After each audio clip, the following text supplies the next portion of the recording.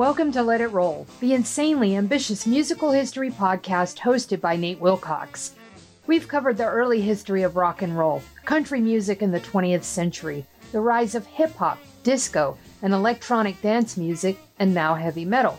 Stay tuned for our histories of Broadway, opera, punk rock, jazz, blues, and gospel.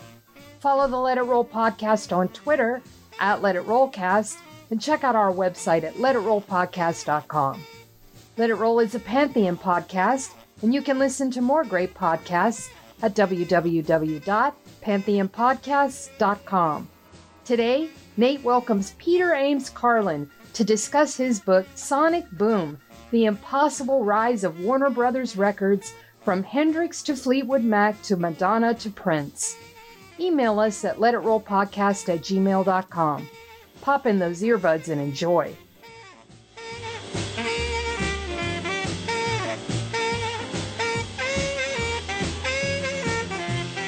It's time to let it roll.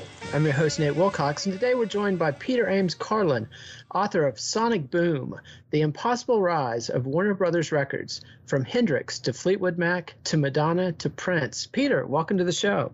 Well, thanks for having me. And so, one quibble with the title. I mean, you couldn't fit Bob Newhart in there? You know, if we had tried to put in every significant artist who'd ever been associated with Warner Brothers Records, it would have been the longest title in the history of literature. So, yeah, no, I'm sorry. We had to leave out Bob. Oh, those choices, they hurt. Yeah. And the reason you have so many artists to choose from is because this was a phenomenally spectacular record company. Can you give us just the quick soundbite version of just how successful this record company was? Well, during its heyday from around 1967 through 1994, Warner Brothers Records, which was also associated with labels like Reprise, which was its sister label at first, but then also labels like Sire and a whole bunch of others. They released albums by artists ranging from Madonna to REM to Jimi Hendrix, Fleetwood Mac, James Taylor, Joni Mitchell, The Grateful Dead, just on and on and on. The Eagles, Asylum was one of their labels, and it was almost like, if you go through the roster of the Rock and Roll Hall of Fame, a huge percentage of all of them were associated with Warner Brothers Records, while also making room for, and excuse my language, for a bunch of weirdos, freaks, and outliers like Van Dyke Parks and Randy Newman, who later on goes on to become massively successful, but they carried him for a long time. Frank Zappa, Captain Beefheart, all kinds of oddities. How did they make room for?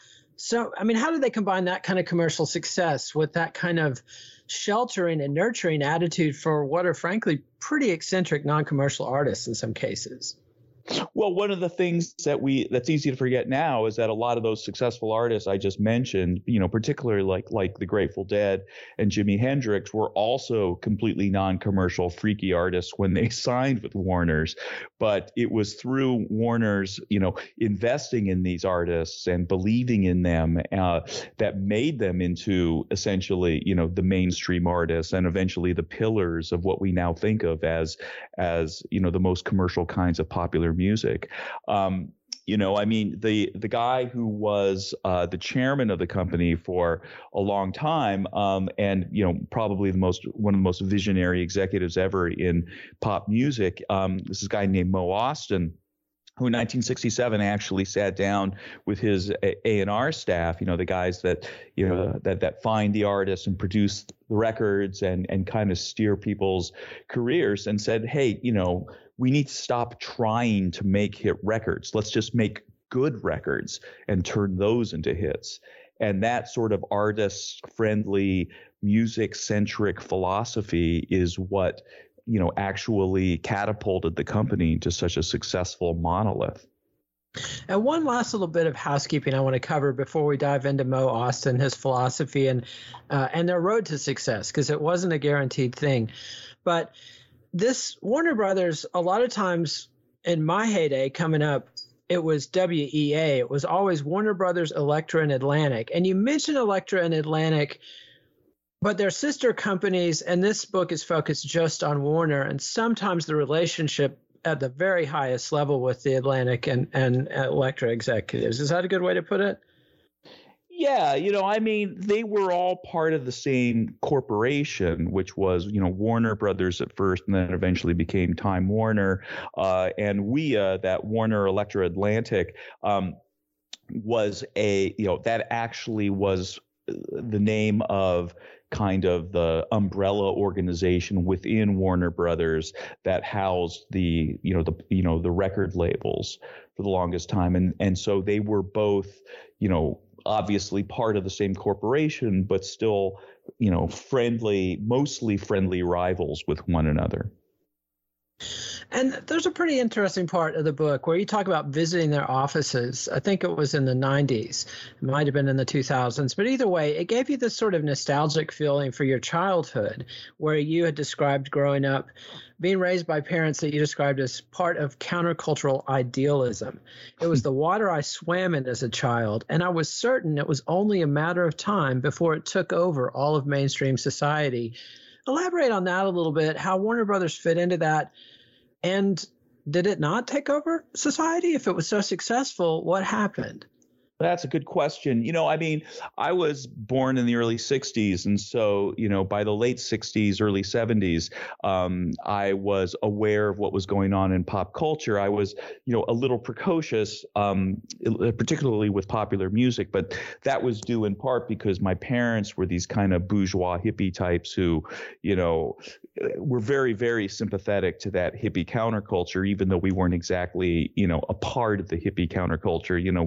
We lived in a house and not in a yurt. I mean, it was, the central part of Seattle in the late 60s, early 70s. But it was a time of there was this sort of the rising youth counterculture, the hippie counterculture that had started forming really in the mid 60s. Was coming of age, the baby boom generation people were out of college at that point largely, or finishing college, and were moving into mainstream society and kind of, in some places, making an impact. You saw there was like this new generation of long-haired sort of business people and bearded executives and a whole kind of vibe taking over parts of, mainstream corporate society. I remember in the Pacific Northwest, at least, there was a bank in the early 70s that was called People's Bank. And you know how they always say in ads for banks, they say member FDIC. Their ads would always end member FDIC and the human race. So there was this kind of rampant humanitarianism, that seemed to be sprouting. And, it was really fashion at the time. I didn't realize it because I was too young. I hadn't seen the wheel, the cultural wheel spinning. You begin to recognize patterns and see how, hip ideas kind of get filtered into the mainstream just basically as, promotional gambits, and then, fizzle off while the next thing comes around. But at the time, it struck me as a cultural revolution. And, this idea that there were that there was going to be kind of a new funky sort of hipness, sort of essentially sprouting all over and eventually taking over mainstream corporate society was, I just took it for granted. But at the time, I was 10 years old at the time. So what did I know? And Warner Brothers Records sort of seemed kind of front and center. My folks would come home with these records and I'd be looking at them, and Warner Brothers Records always had these really, really funky and cool liner notes that were written by their main ad guy named Stan Cornin that were all about, this benevolent record company, and it just had this sense that there was a new sort of that Warner's was kind of front and center in this wave of hipper, more evolved, way of doing business. And the thing about Warner Brothers is that they really did kind of personify that in their not just in their image, but also in the way they went about doing their business. And and behind that attitude and way, they were incredibly successful for an incredibly long period of time. And you would think that would have made an impact in the long term, but weirdly, it kind of didn't. Yeah, there's a hard stop in 1994 in your book, and for good reason, but we'll get to that. But first, I want to play a song, and this weaves together some of the characters we'll be talking about and kind of the first test case for Warner's real willingness to indulge eccentricity and give people chances. This is Harper's Bazaar doing a song called High Coin, written by a kid named Van Dyke Parks.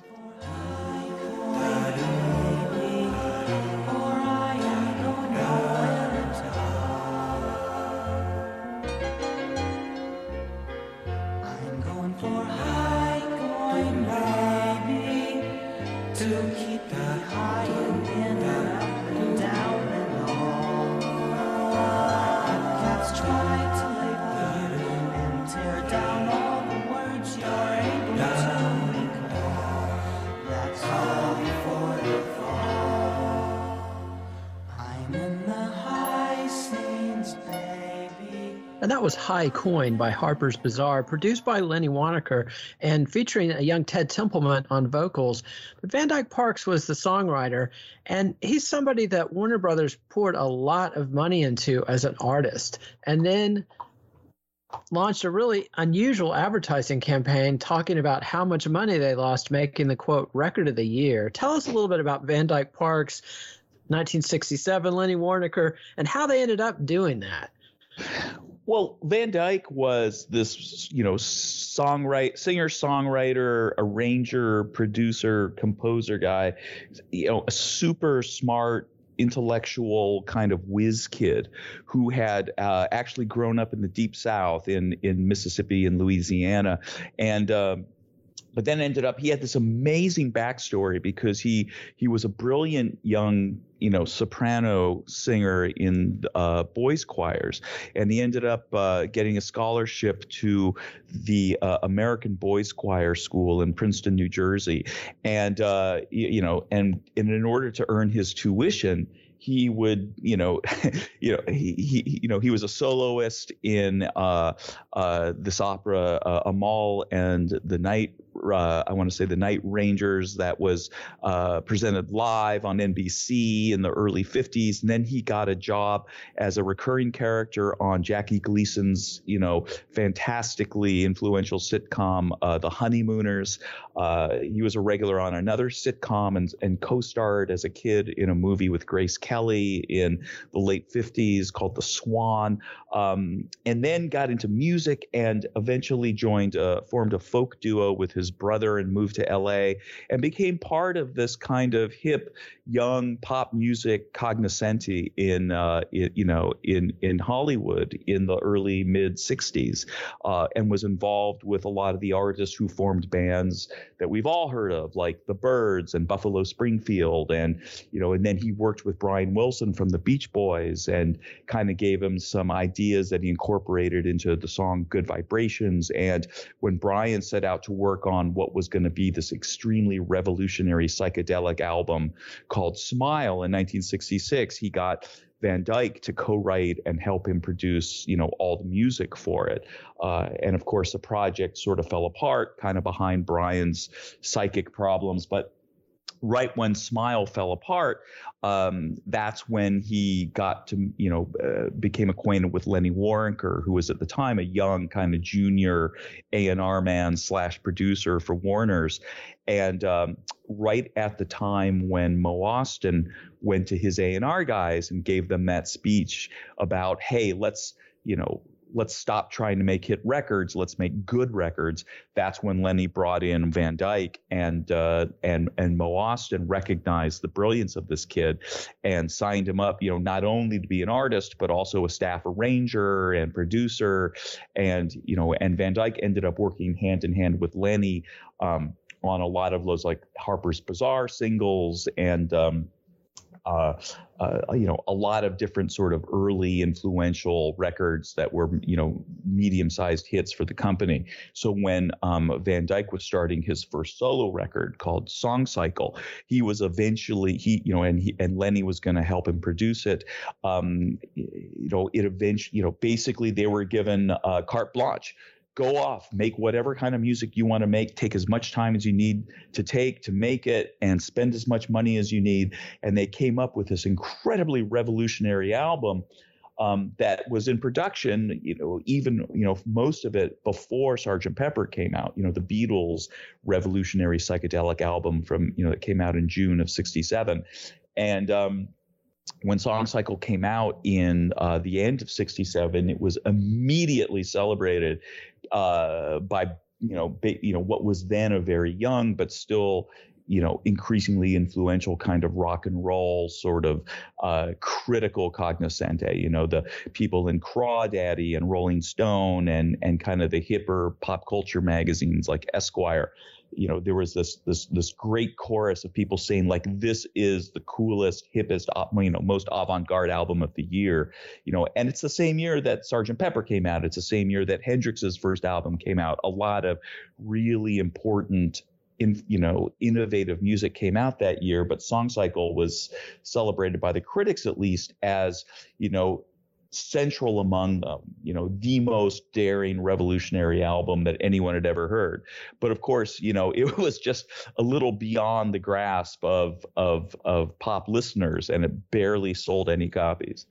And so after a year or so, Moe and Joe Smith, who was the kind of Moe's colleague as the president of Warner Brothers Records, while Moe was the president of Reprise, and at the time they were sister labels, essentially equals at what was the company that was then called Warner Reprise.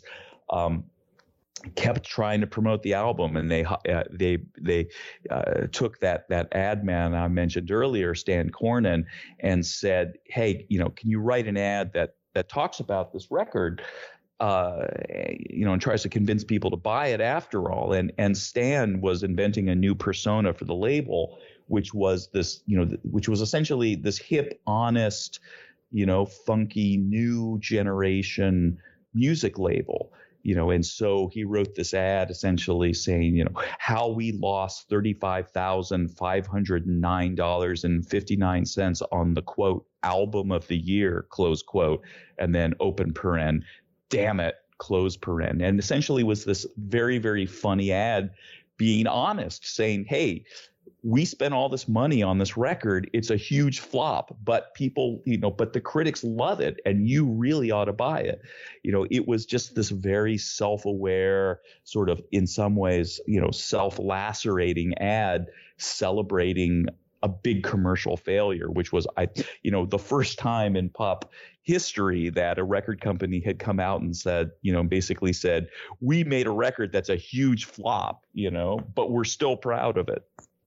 And Van Dyke Parks never appreciated that ad. And maybe that helped them only make one more album, because they lost probably more than $35,000. I mean, they spent at least $85,000, you say, on that album, one of the most expensive albums ever made up to that point.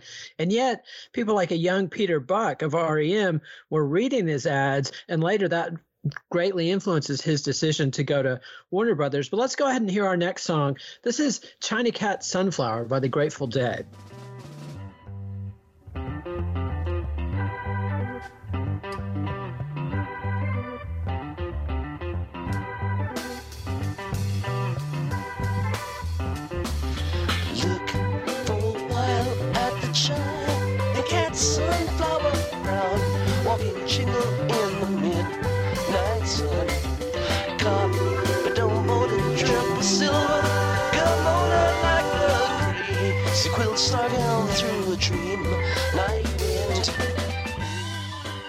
And that was the Grateful Dead's China Cat Sunflower from that unpronounceable Axiomoxa whatever album, which Oxymoza.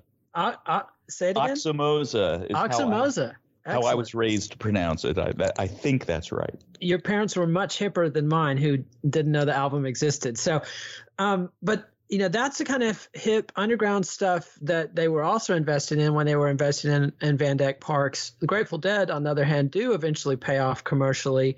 But before we get there, let's backtrack and talk about the beginnings of this record label. Jack Warner, the old-time Hollywood mogul, started this in 1958 with a mandate: make some money on music and no rock and roll. Yeah. Tell us about that and how they got past that little hurdle. Well, I mean, in the mid-50s, there was this idea that even though rock and roll was, this new generation style of music was surging, and Elvis was huge, and Chuck Berry and Jerry Lee Lewis and these guys, a lot of the older generation of people, in entertainment were like, oh, God, this is horrible. This sucks. We hate this. This should not exist. So the way we're going to deal with this is ignore it. And so when Jack Warner, who was sick of seeing, some of, his contracted movie and TV stars becoming, basically making hit records for other labels, and also Warner Brothers Movies was putting out a lot, adapting a lot of hit Broadway shows into hit musical movies, and what he was tired of seeing those records coming out on other companies' labels and becoming big hits for them, he decided to launch a Warner Brothers movie company record business, and so Warner Brothers Records launched in 1958, but with this edict that they can do anything they want, become a world-class record company, but you can't do it by signing any artists that make the music that is the most popular music of the day, which I guess felt good for him in terms of thinking that he could steer pop culture. But on the other hand, it was not a policy that was designed to make the company successful. And in fact, the company for the first couple of years was an enormous failure. Part of the problem was that he only wanted them to spend $2 million to, launch this entire label, and that included all the money to sign artists. And so no major artists wanted to sign with a fledgling record company that was only going to give them, a moderate amount of money, some small fraction of $2 million. Even at that time, that was not a lot of money. And so they ended up having to essentially the guy that was the first president of the labels, a fellow named Jim Conkling, had been in the industry for some time and sort of come up through Capitol Records and Columbia Records, and he was also married to a woman who was a musician, and a lot of her relatives were musicians. And so what Conkling did is that he signed these kind of below, under the table deals with artists who were signed with other labels for them to record instrumental stuff and, basically under pseudonyms, or no name at all. And then he or the company would create identities for these artists.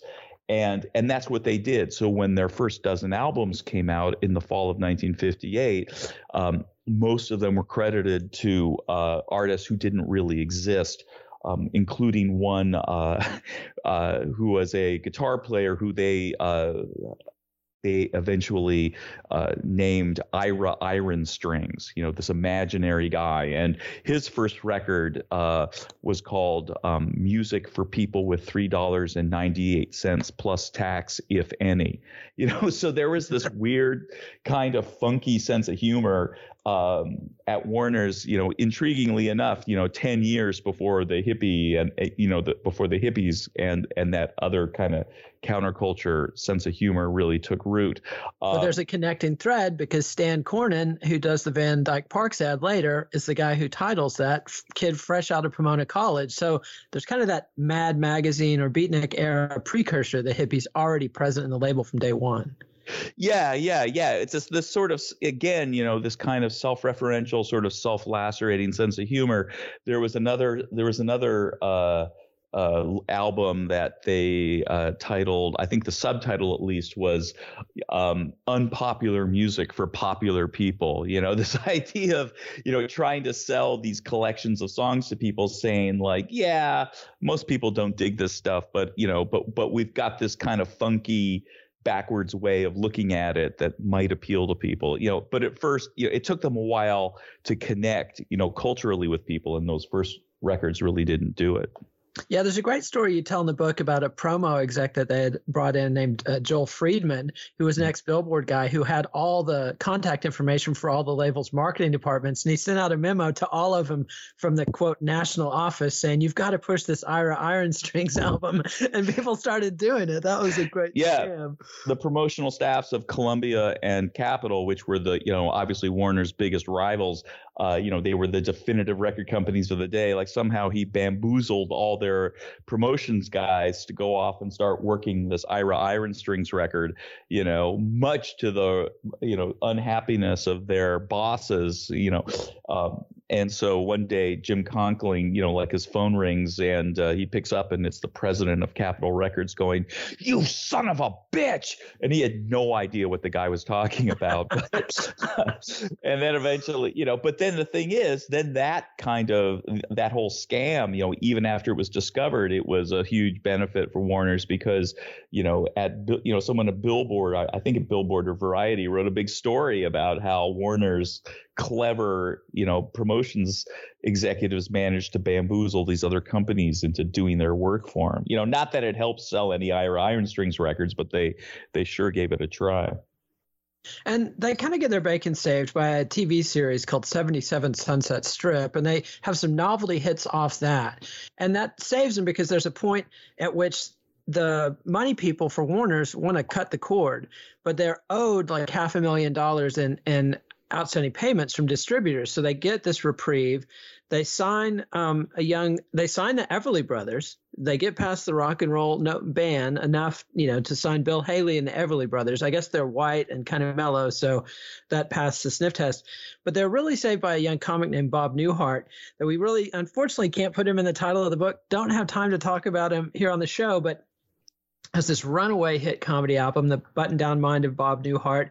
Then they get Alan Sherman, who has the famous Hello Mudda, Hello Fada song, that another massive hit. They discovered him at Conkling's Farewell Roast, which is another great story we don't have time to go into here. But I want to take a sponsor break, and then I want you to tell us about the other half of the Warner Reprise recipe.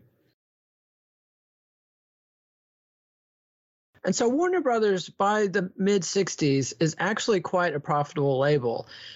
But they decide to acquire another label that also has a no rock and roll edict. Tell us about Reprise, who was behind that, and how they tied one arm behind their back. Well, Reprise was a label that Frank Sinatra founded in 1960. And the reason that he decided to start his own label was that even though he was signed to Capitol Records at the time, there was some quirk of his contract that said he could also record albums for another label if he decided he wanted to do that. I don't quite understand how they signed him to a non-exclusive contract, but they did. So he decided that what he wanted to do at first was try to buy Verve Records, which was kind of the leading boutique jazz label of the day. He couldn't make that deal go, but so out of frustration, he just decided, not only to start his own label, but also take this kind of smart young junior executive he'd met at Verve named Mo Austin, signed him up to become essentially the day-to-day leader of Reprise Records. So Mo, who had learned the trade at Verve, came into Reprise with Frank, and Frank essentially made most or basically all of the A&R decisions, and not only was he on the label, but he signed all his buddies to come to be the artists of his boutique label. So Dean Martin, Sammy Davis Jr., and a lot of these other kind of sort of saloon type singers that he had gotten to know in his career, in the 40s and the 50s, and which was fine. They were, fine artists to a great degree, but just not exactly tooled for the early 60s, because Frank also was, hated rock and roll even more than Jack Warner did, and was extremely strict with his no rock and roll edict. But within a year or two, he also began to realize that, you're actually going to lose your shirt if you don't cater to the current trends in popular music. And so, Mo and then a new sort of head of A&R they hired named Jimmy Bowen came in and began to look at those, the sales records and went to Frank and said, look, we got to cut loose some of these old saloon singers you've got, because none of them are selling any records, and then Jimmy kind of started crafting records for, not just for like Dean Martin and Sammy Davis, but also for Frank that incorporated more sort of rock and roll type rhythms and instrumentations, and just sort of very slowly began to pivot them in the direction of rock and roll. And Mo, meantime, had done a deal with a label in England called Pi, and essentially they worked a deal where Pi could distribute, Reprise records in England and Europe, and Reprise could distribute their, Pi records in America. But they didn't have to sign these artists, but Pi signed a lot of rock and roll artists like the Kinks, for instance. And so in 1964, when Mo began to hear about this song called You Really Got Me, the hard rocking, the first smash hit that the Kinks had, he jumped on it very, very quickly and got it out in the U.S. And since he didn't have to sign the Kinks, he didn't have to go through, didn't have to try to buck any no rock and roll edict. And the record came out and was a huge hit. And I think, the font of cash that came flooding in at that point began to swivel a lot of executive heads, Frank's level and higher.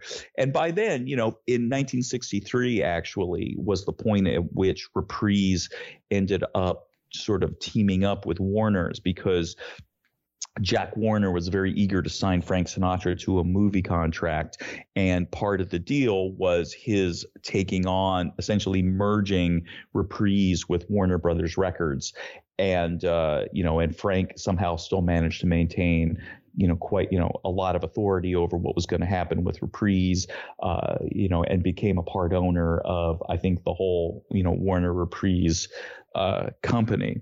And so when, the Kinks became a hit, then they just began very slowly to sort of incorporate more rock and roll. And then by 65, 66, and definitely by the second half of 1966, they, basically Mo Austin, who would, of course, was still the president of Reprise, and Joe Smith, who was then a president of Warner Brothers, kind of had the go ahead to sign anyone who they thought would be commercial. And that's when you began to see acts like the Electric Prunes, and in the late summer of 66, Joe signed the Grateful Dead, and Mo was, already negotiating with and eventually signed Jimi Hendrix. Both of them very, very avant-garde hippie artists that nobody had heard of at the time.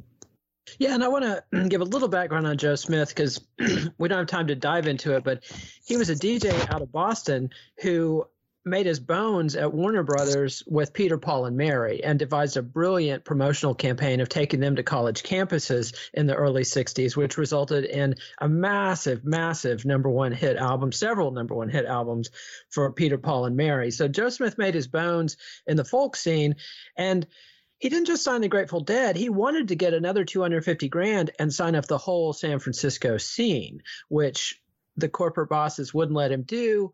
They said, let's wait and see. And while they were waiting and seeing, of course, other record companies, RCA gets Jefferson Airplane, Columbia gets Janis Joplin and Big Brother. Columbia spends a fortune on Moby Grape and runs them into the ground with terrible promotion.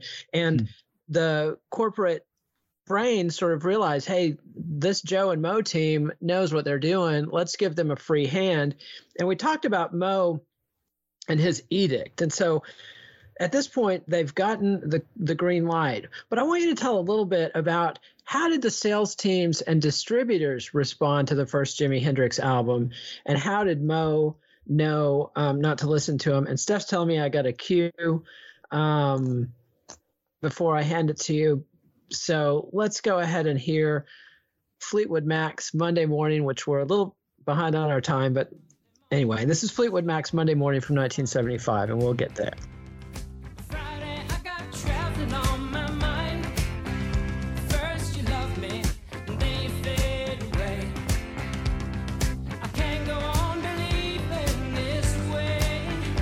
I got nothing but love for you. Tell me what you really want to do. First you love me, then you get on down the line. But I don't mind. I don't mind. And that was Monday Morning, the first track off Fleetwood Mac's 1975 self-titled album, the debut of Lindsey Buckingham and Stevie Nicks as part of Fleetwood Mac. But before we can get there, I just wanted to hear that one story about how the distributors responded to Jimi Hendrix and how Mo knew he could go past his sales team and his distributors. Well, I mean, obviously the mainstream executives, they didn't know what to make of an artist like Jimi Hendrix. I mean, this was music like they'd never heard before. And so when the advance on the record came in and got played at a sales meeting, they were just like, what the hell is this? But Mo had kind of a sort of a perpetual focus group because the house where he was raising his family in Encino had a pool and really nice, a lot of open, welcoming space. And his boys would bring their friends over, these high school kids, teenagers in the mid, in late 60s. And, Mo would come home from work with these acetate copies of records that weren't quite out yet, and if he was curious about how one or the other might do, he would call all these kids together and sit them down and play them a record and say, well, what do you guys think of that? Do you like that? And these these people all there was a day when he came home with the first Hendrix record, Are You Experienced? And he played it, and the kids were just like jaws on the floor, like, oh my God, that's fantastic. And so, Mo was smart enough to realize that, the so-called experts in our company and everywhere else in pop culture are not as tuned into what the generation of people buying rock and roll records want to hear. The people who are tuned in are these kids that are, splashing around in my pool after school every day.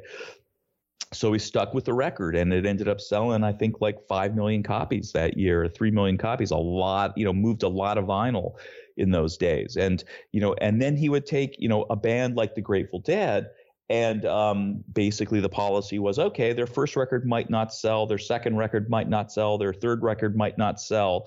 But as long as we think these are good records and they're going out and they're playing and they seem to have a core audience, we're going to stick with that audience and allow them to grow and, and give them time to kind of, not just discover their audience, but also discover their own voice, and so by like 1970 or so, the Grateful Dead, they kind of steer away from the seriously sort of outer galactic records they were making, Oxymoza, and Anthem of the Sun, these weird avant-garde records that are kind of hard to get your arms around. And then they just sort of naturally evolved into a more kind of funky sort of cosmic country band and put out Working Man's Dead and then American Beauty. And those records became hits. Suddenly their records are going gold. So it really only took about 4 or 5, 3-4 years for the Dead to start making money for the company. And, and again, I mean, let's transition to Monday Morning and Fleetwood Mac. I mean, Mo signed Fleetwood Mac in 1969, and the first half dozen records that they made for Warner's didn't sell well at all. I think 1 or 2 might have sold a few 100,000 copies. I think they peaked at around 300,000 copies, I think with Bare Trees in 1972. But then the record after that sold way fewer copies. And you start getting a trend like that, especially in a band that was sort of chaotic. At the time, their first two sort of lead guitar players / central figures left the band. Peter Green sort of abandoned the band, and then his replacement, Jeremy Spencer, developed a following, but then suddenly he left the band and they were stuck, but still they just sort of thought like, you know what? These are good records. We like these records. We like these guys. And when they tour, they get this kind of core audience coming out to their show in city after city after city. And let's just stick with them. And so, Mick Fleetwood went out and found Lindsey Buckingham, who said, sure, I'll join the band, but I got to bring my girlfriend, Stevie Nicks, with me. And they were like, oh, okay. And they put out that record in 1975, and it immediately sold like 10 times as many copies as their most popular album to that point had sold. And, they was essentially almost an entirely new band. And of course, the album after that, Rumors, sold, 10 times that, more than 20 million copies, and became, for the longest time, the most popular album anyone had ever made.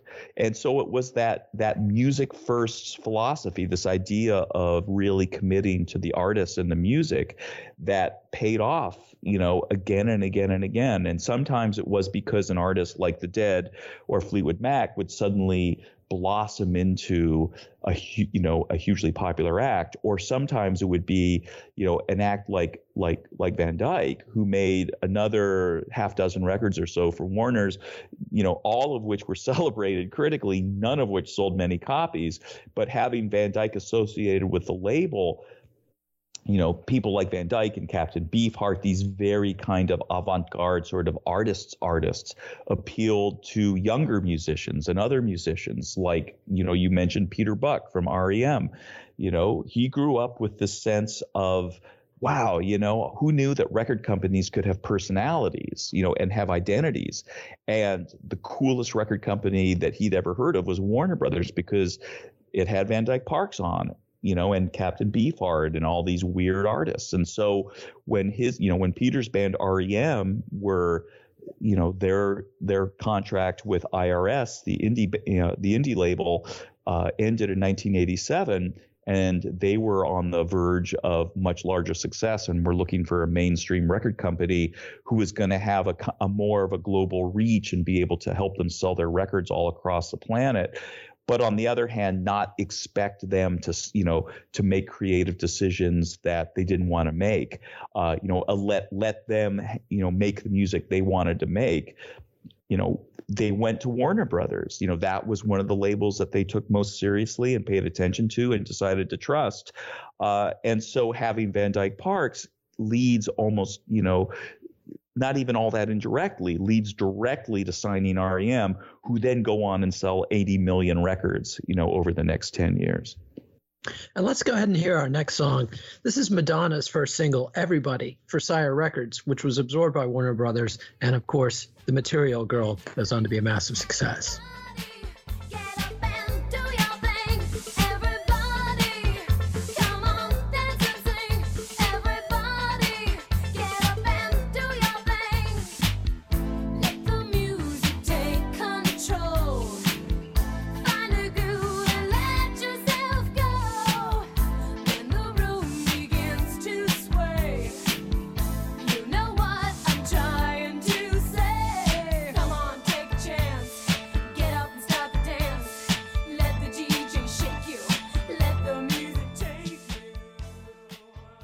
And that was Madonna's Everybody, her first single for Sire Records. And there's so much we're skipping over. The whole Burbank sound era, there's massive success with singer-songwriters like James Taylor and Joni Mitchell. But the two characters that I want to get into the story are a guy named Steve Ross, who is not the first person to buy Warner Reprise. It's originally bought by a company named Seven Arts, who's more interested in the movie studio side. But Steve Ross ends up buying it, and he's the guy who puts them together with Atlantic and Elektra, and later on David Geffen's Asylum. Tell us a little bit about Steve Ross, his management style, and his reign as the overarching head of the umbrella company of which Warner Brothers was a part. Yeah. Well, Steve was, it's interesting. You mentioned Seven Arts bought Warner's in 1966, I think, 67. And, those guys were most interested in the movie company and sort of thought that the pop music part of it was, a regrettable yet increasingly important, necessary part of the company, because that's where most of the money was coming in. Warner Brothers movie company at the time was not doing particularly well. That turned around in the 70s. But when Seven Arts decided to get out of the business, this guy, Steve Ross, who was running a company that his in-laws had founded and started with funeral homes and parking lots. And Steve helped, was a very ambitious exec and was, trying to grow this company into something like a much larger, multinational corporation.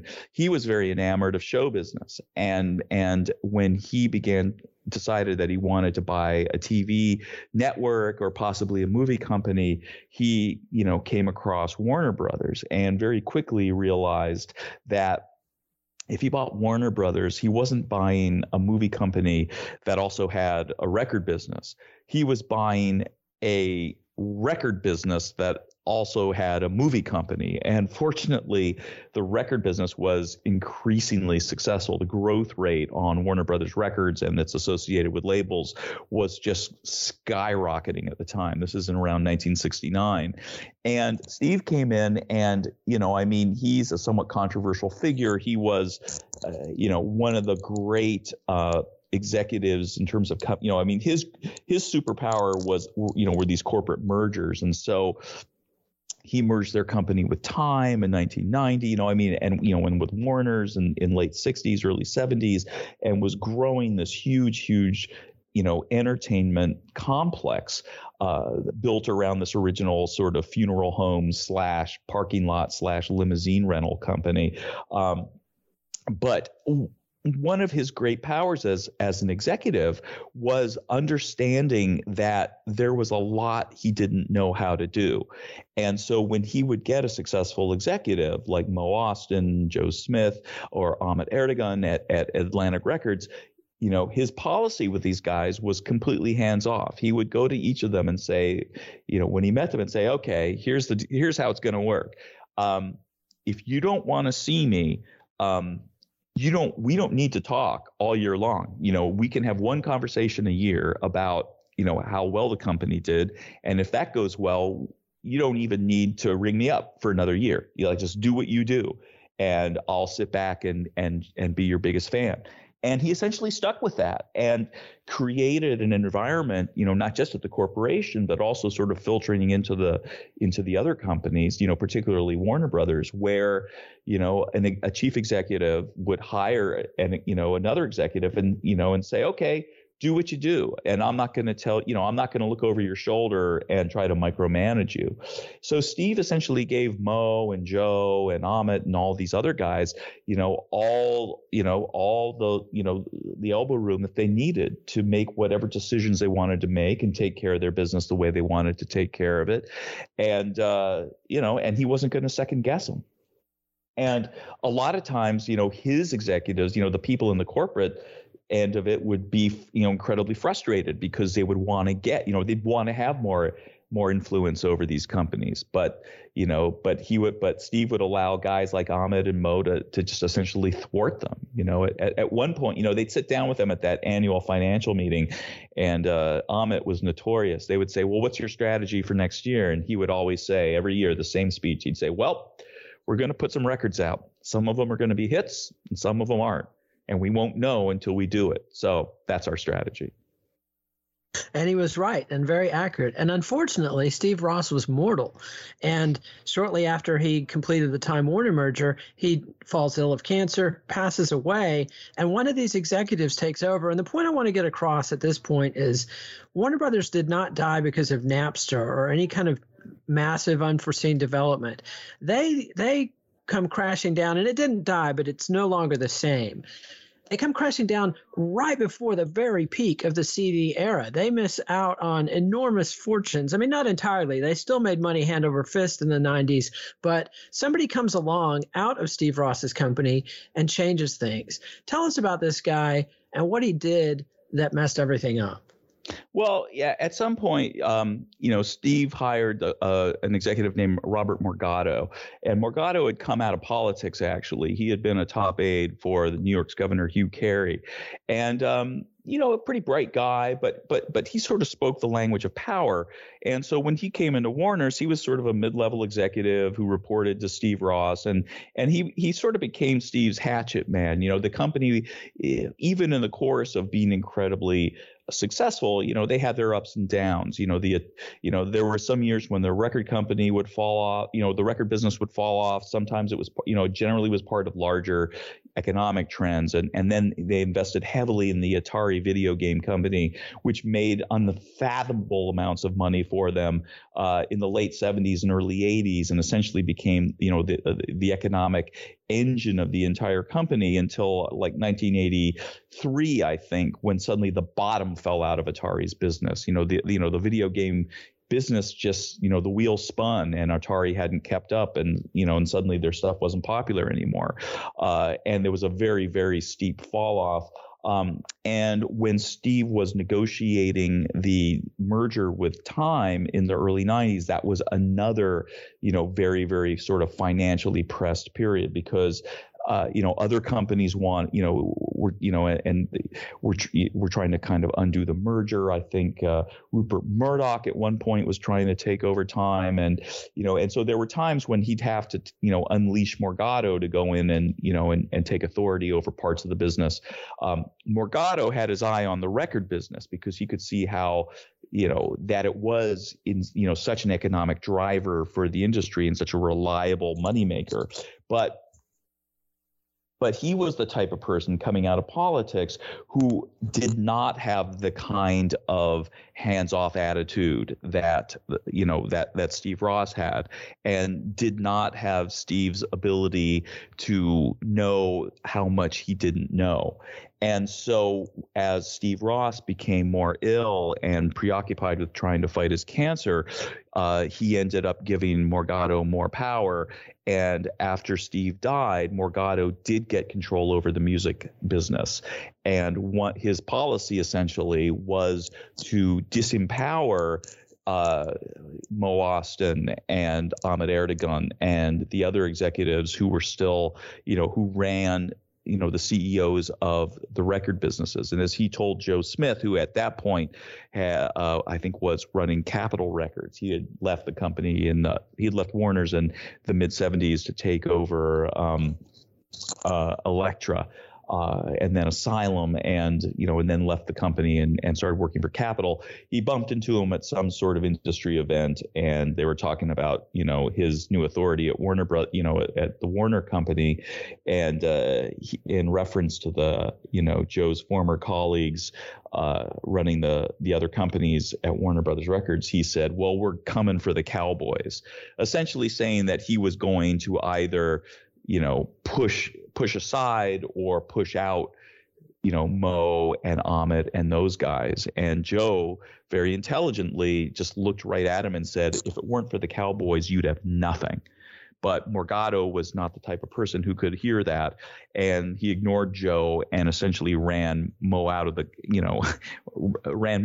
Warner Brothers in 1994. And the astounding thing was that the company was incredibly successful at the time, and had really, other than a few out of character years, had never not been immensely successful, and was at that point still probably the most powerful, influential, label in popular music. But Morgado thought that, well, I could probably do that job as well as anybody, and if not me, then the guys that I can install into those jobs. Basically he thought that it was a formula, and that, pop music executives, were interchangeable like widgets. So, take out the annoying one and put in a guy that you can control, and everything will continue as usual.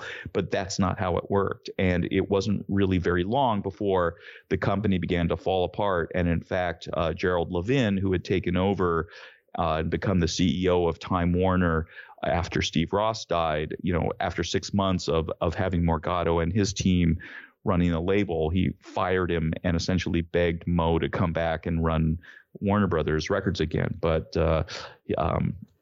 even then, he wasn't willing to give Moe the authority that he had under Steve Ross. And so, Moe said, no, thanks. Yeah, and it's really, as I've done this series and learned more and more about the history of the record business, there's really this inflection point in the mid-'90s, whether it's the success of Garth Brooks kind of killing a renaissance in country music in the 1990s, or on another episode we talked about the Ice-T Body Count fiasco, where the record company initially tried to support freedom of speech for Ice-T, and this is Warner Brothers. So we're talking about Gerald Levin in particular was very supportive of Ice-T, but the backlash was so big and the company was so big that, they had to worry about their Six Flags amusement parks and protests from police and so many things. They couldn't afford to protect Ice-T the way that Moe Austin or Joe Smith could protect an outspoken artist a few decades earlier. So there's this sea change, and, I don't know if it was avoidable, but it's pretty interesting to me.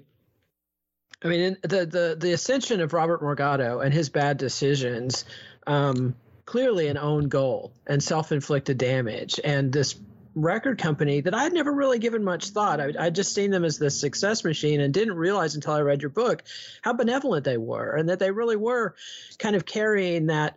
I think of it as the Jimmy Carter, Steve Jobs era, that late 70s before we know Reagan's coming. I was a little kid then, but I can remember it. I remember those first Apple computers, and that vibe of the good guys are going to do this and we're going to be okay. And, and the next 5 decades come along and relentlessly grind our face into, no, we're not.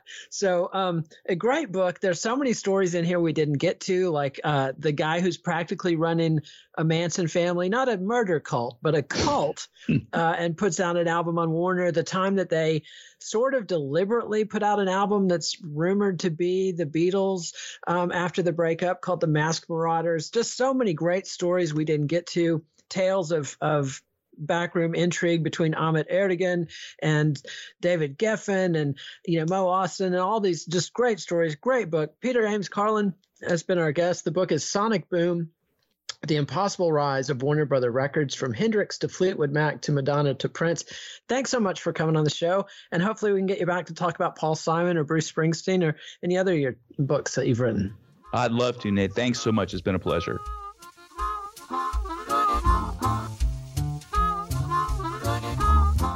Keeping your feet warm, dry, and comfortable is top priority with people from all walks of life. Boltfoot.com features 100% American-made socks with a wide array of styles, so even the most discerning sock connoisseur can find their perfect pair. Nate wears Boltfoot socks on his tiny little feet when recording because they keep his toesies cozy. The best part is that 5% of all proceeds are donated to charities for veterans. Boltfoot.com. Grown here, sewn here.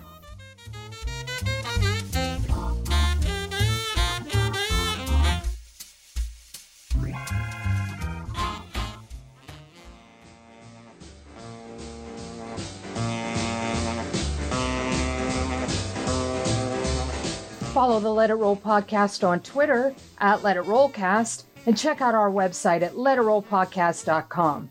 Next week, Nate welcomes Kit McIntosh to discuss his book, Neon Screams: How Drill, Trap, and Bashment Made Music New Again. Let It Roll is a Pantheon podcast, and you can listen to more great podcasts at www.pantheonpodcasts.com.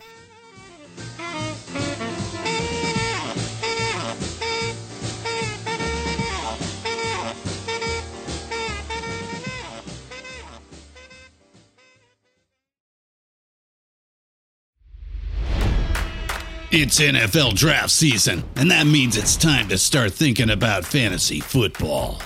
FantasyPoints.com features industry-leading experts and prognosticators using proprietary hand-charted data to help you score more fantasy points. FantasyPoints.com is the place to go for whatever kind of fantasy football you play. Whether you play fantasy football, daily fantasy sports, or do a little bit of everything, Fantasy Points has the meticulously researched content to guide you to victory.